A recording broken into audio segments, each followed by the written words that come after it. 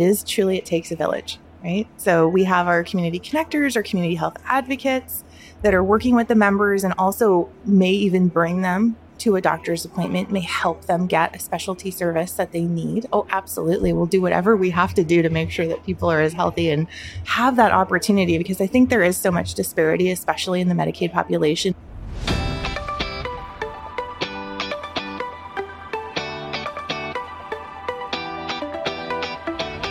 What's the future of health?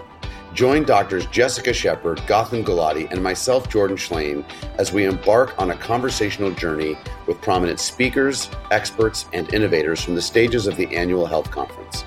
The goal is to explore the ideas that put humanity at the front and center of our evolving healthcare system.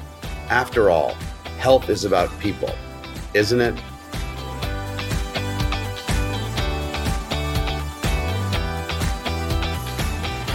Hi, I'm Dr. Jessica Shepard.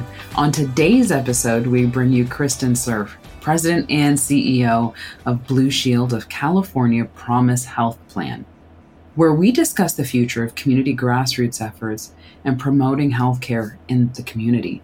Kristen is responsible for ensuring access to quality care for Blue Shield Promise's 530,000 Medi-Cal members in Los Angeles and San Diego counties.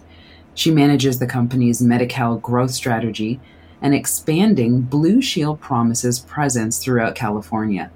Under her guidance, Blue Shield Promise also delivered several initiatives improving access to and availability of person-centered care to California's underinsured, low-income, and medically underserved populations. So with that, let's get the conversation started. Welcome to another session with the official health podcast. I am your host, Dr. Jessica Shepard, and today we have Kristen Cerf, who is here with us from Promise Health Plan. One, I love your hair, which we said when we first did our intro, but her hair is amazing.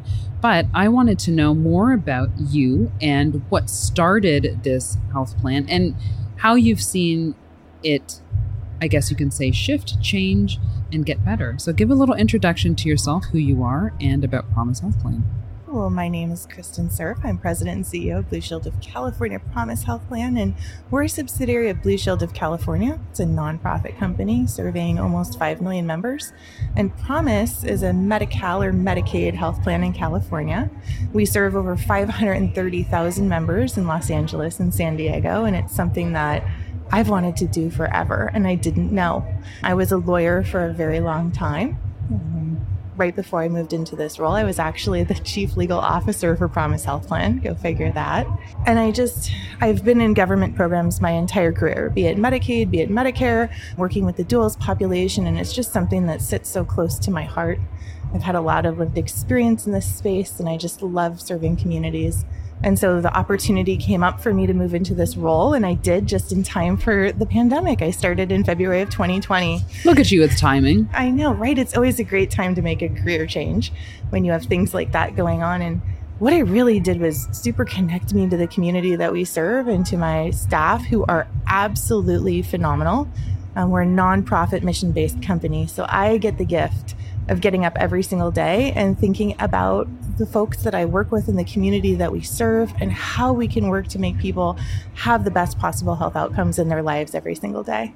Now, as a nonprofit, how does that change, I guess, maybe some of the legalities and also the systems process of how you impact patients? Does it make it more challenging? Does it make it the availability to really touch people in a different way from maybe for-profit? What does that look like? I think personally, having worked on both sides of the equation, that it gives me the opportunity and my staff the opportunity to touch our members in a different way. And we get to have a lot more fun because we have a lot more money to reinvest in the communities that we serve.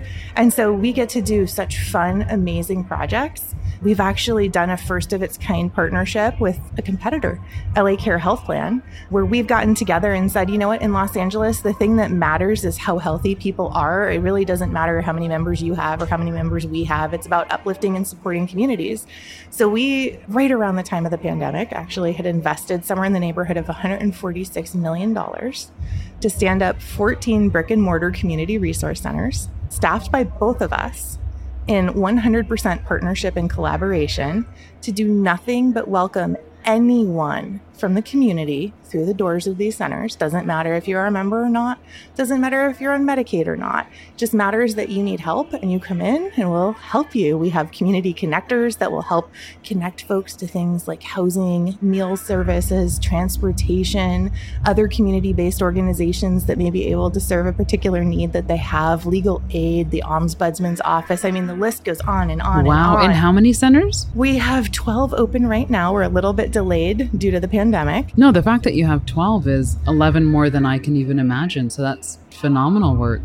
Is it more of the grassroots approach that really you think inspires people more to take ownership of, say, their health, is because they have the support and the care? I think so. And I think one of the things that's so important to both us and LA Care is that we hire staff from the communities where these resource centers are built. So they are truly trusted partners, trusted advisors. They're connected. They understand what the needs of their communities are. They've grown up there. They've raised their children in these communities. And so when people come through the doors, it feels like coming home because it is a community member. It is part of your family. And I think, we could have all the technology in the world. Technology isn't going to make someone go get a preventative care visit, is not going to go make someone get a mammogram, is not going to get that blood pressure reading or that blood sugar level. But walking in and having a relationship with a community connector, community health advocate, or a community worker does it almost every time. Now, how do the relationships that you build and the integration of truly community into these patients now merge into the managed care portion of that? So Medicaid, Medi-Cal in California is such a diverse population. It could be anyone at any time, at any stage of life.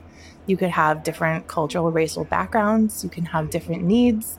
We could also have very complicated situations where you have grandparents on Medicare, maybe mom is on Covered California, kids are enrolled in Medicaid, and it's complicated. It's not an easy system to use. And at the end of the day, it's all about making sure that every single person that is our member, and honestly, the communities that we also are working in, have access to care, that understand how to go to a doctor, who understand that we can provide transportation so that they can get there. And to truly make meaning about, this is why mammograms are important. This is why we need to check your blood sugar. This is why we need to check and see if maybe you're pre-diabetic, because, oh, by the way, we also have cooking classes and we can help you and your kids learn how to cook in a more healthy way, especially when you're maybe on public assistance or getting CalFresh, which is our food stamp program in California, so that you know what kind of food you can quickly and easily purchase, make, get on the table. Because, many of our members are actually working multiple jobs. And I think that that's something that maybe people don't realize about folks on Medicaid. And, just to give you a context for the magnitude, 1/3 of all Californians are enrolled in Medi-Cal. 1/3. Wow, that more is than staggering. half the kids. 1/3. Mm-hmm. Now, what I have seen, working in very big cities, rather, academic centers as a clinician, that's where we were missing our patients the most, is we can provide the medical advice and what's needed to diagnose, but a lot was the relationship and being a true partner in the sense of some of the things in their everyday life and connecting them with that way. How has the Promise Health Plan managed to make direct correlation with, I guess you can say, the health outcomes from a clinical perspective, from the healthcare providers that they see? How do you integrate that? So we partner very closely with our providers, be it the back office, the front office, or the providers themselves. It takes a village, right? So we have our community connectors, our community health advocates that are working with the members and also may even bring them to a doctor's appointment, may help them get a specialty service that they need. Oh, absolutely. We'll do whatever we have to do to make sure that people are as healthy and have that opportunity, because I think there is so much disparity, especially in the Medicaid population. We saw it through COVID, right? When you look at who is, suffering and who is passing away, it was truly in the Medicaid space more than anything, and also in our Native American and Indigenous population. And so it's truly about that. How do you bring everything together and There are so many amazing community-based organizations and charitable organizations that are operating every day in the community that we serve. We also could bring them to the table as well in partnership so that the information that we're sharing is consistent. It's culturally appropriate. It's in languages that our members are going to understand. Their preferred written and spoken, which, by the way, may not be the same language every single time. Absolutely. Now, I have heard of models similar to this. I remember one in New York specifically where they were having high rates of breast cancer. And so what they did was change more to a community program of bringing the screening to the community and finding ways to use people within the community to advocate for their fellow community members. And they immediately saw that decrease as far as early detection, being able to diagnose. So we know that these types of programs and models work. What do you think is the hindrance from us seeing this across all states to the degree of which you've done currently?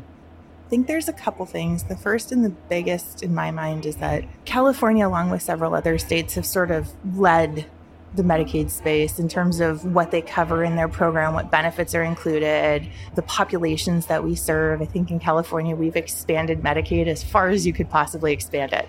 We've brought in so many populations during the course of the pandemic. We're even serving the undocumented right now. And our last group will be the justice involved as folks transition from incarceration to being out on parole.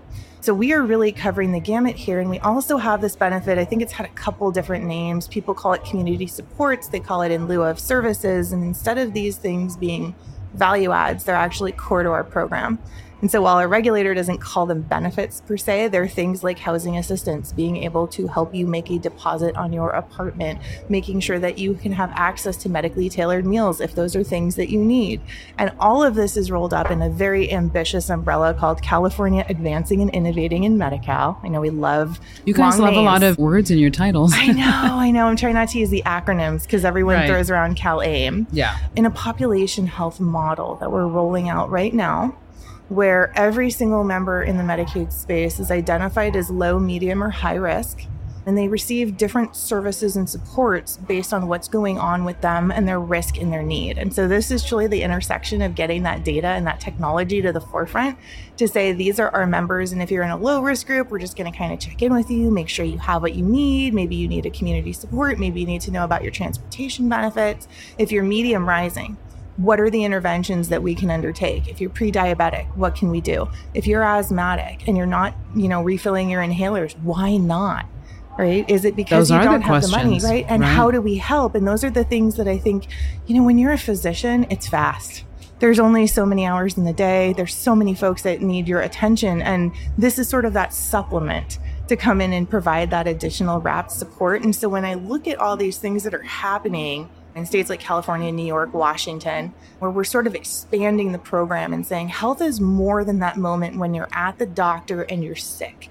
It's about how we intervene early, maybe change how you live your life every single day, the food that you buy, what you have access to, how you prepare meals. If you're a working mom on Medicaid and you have kids, it's rough. Who's cooking dinner? Right? We actually have a kids cooking class, by the way, which is super fun, trying to teach kids safe ways to be in the kitchen and to prepare easy things in the event that they need that.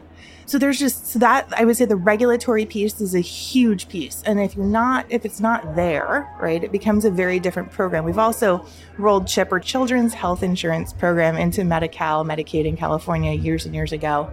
So it is just one comprehensive umbrella. So it's not two separate programs that we're trying to administer. And then the second part is really around bringing in these alternate services providers, like medically tailored meals providers, as actual providers in our Medicaid delivery system that now give us data, and we exchange data with them so that we're able to track and understand what's going on.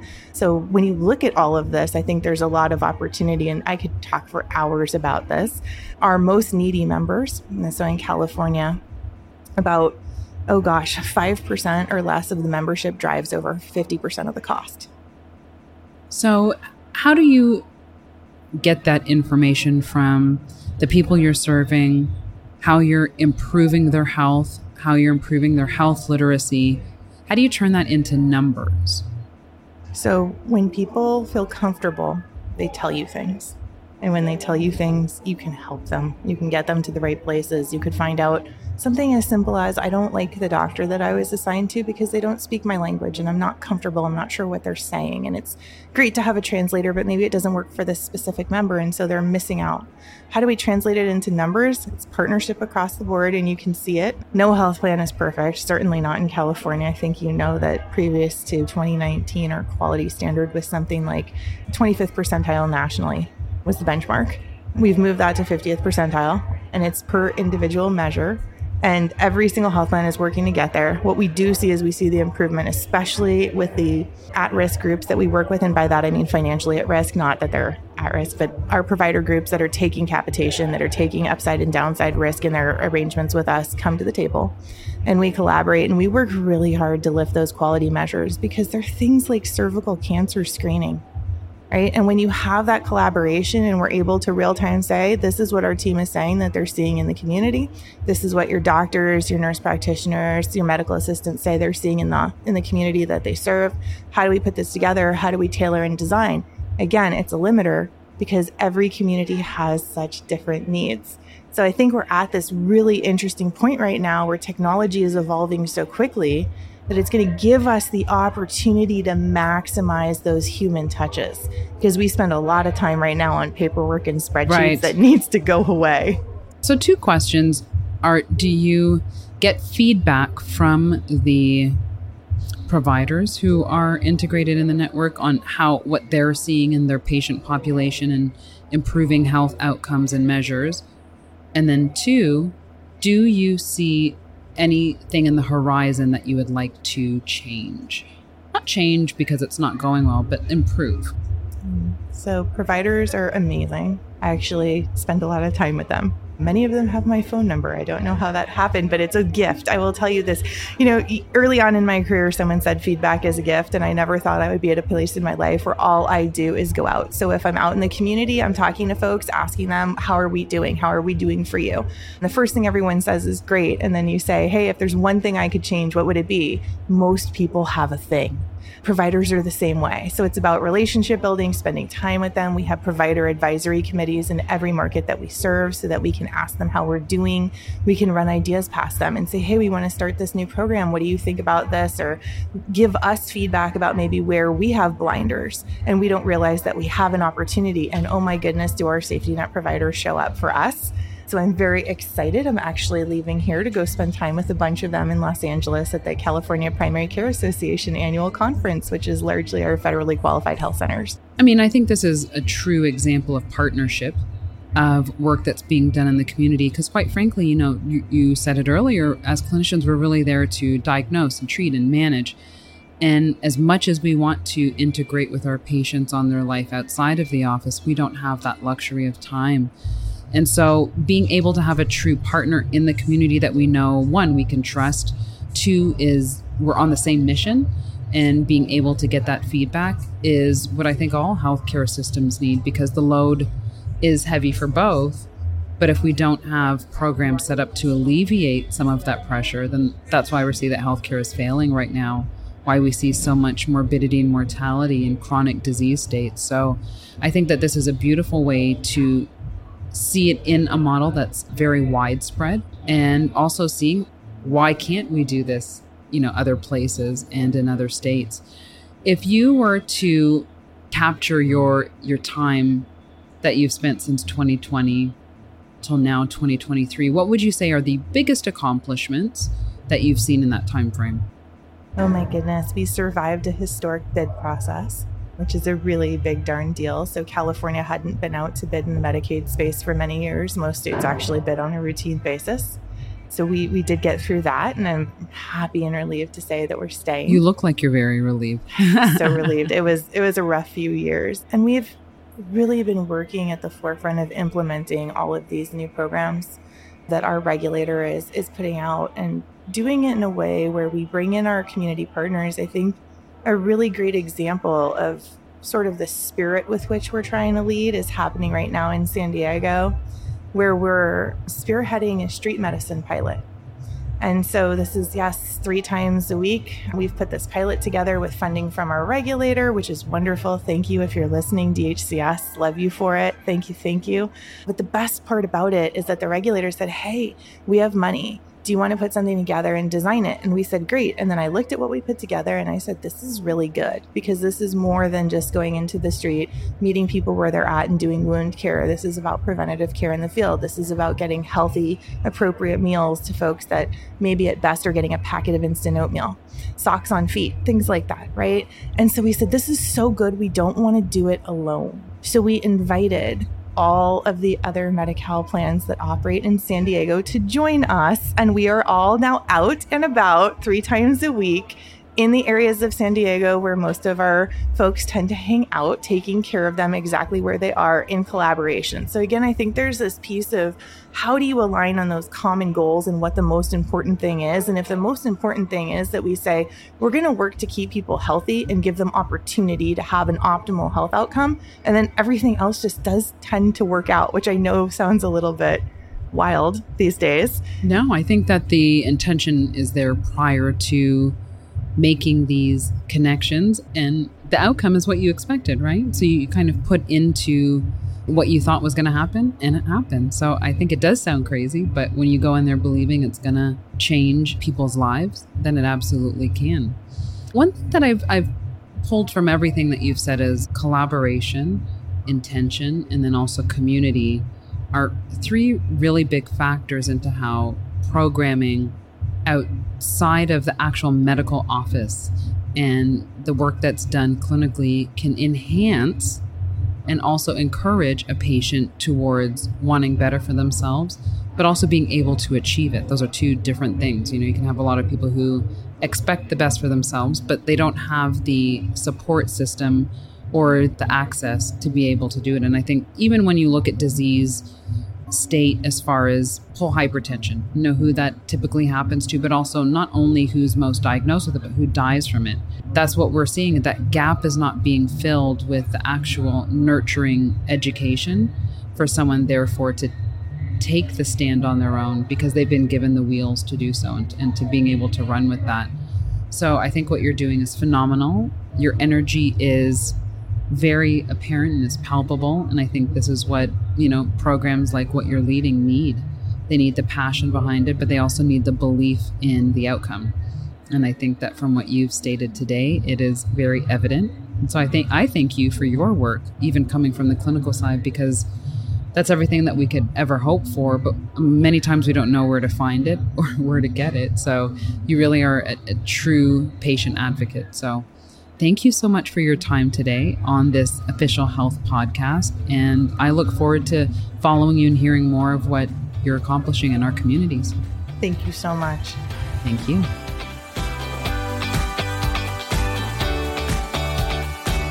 Thanks for listening. If you're still there, I'm hoping it's because you enjoyed this conversation as much as we did. We will be releasing new episodes regularly. And to stay on top of the hottest topics, simply subscribe to Health Matters. That's HLTH Matters on Spotify, Apple Podcasts, or wherever you listen to podcasts. And don't forget to leave us a review. See you next time.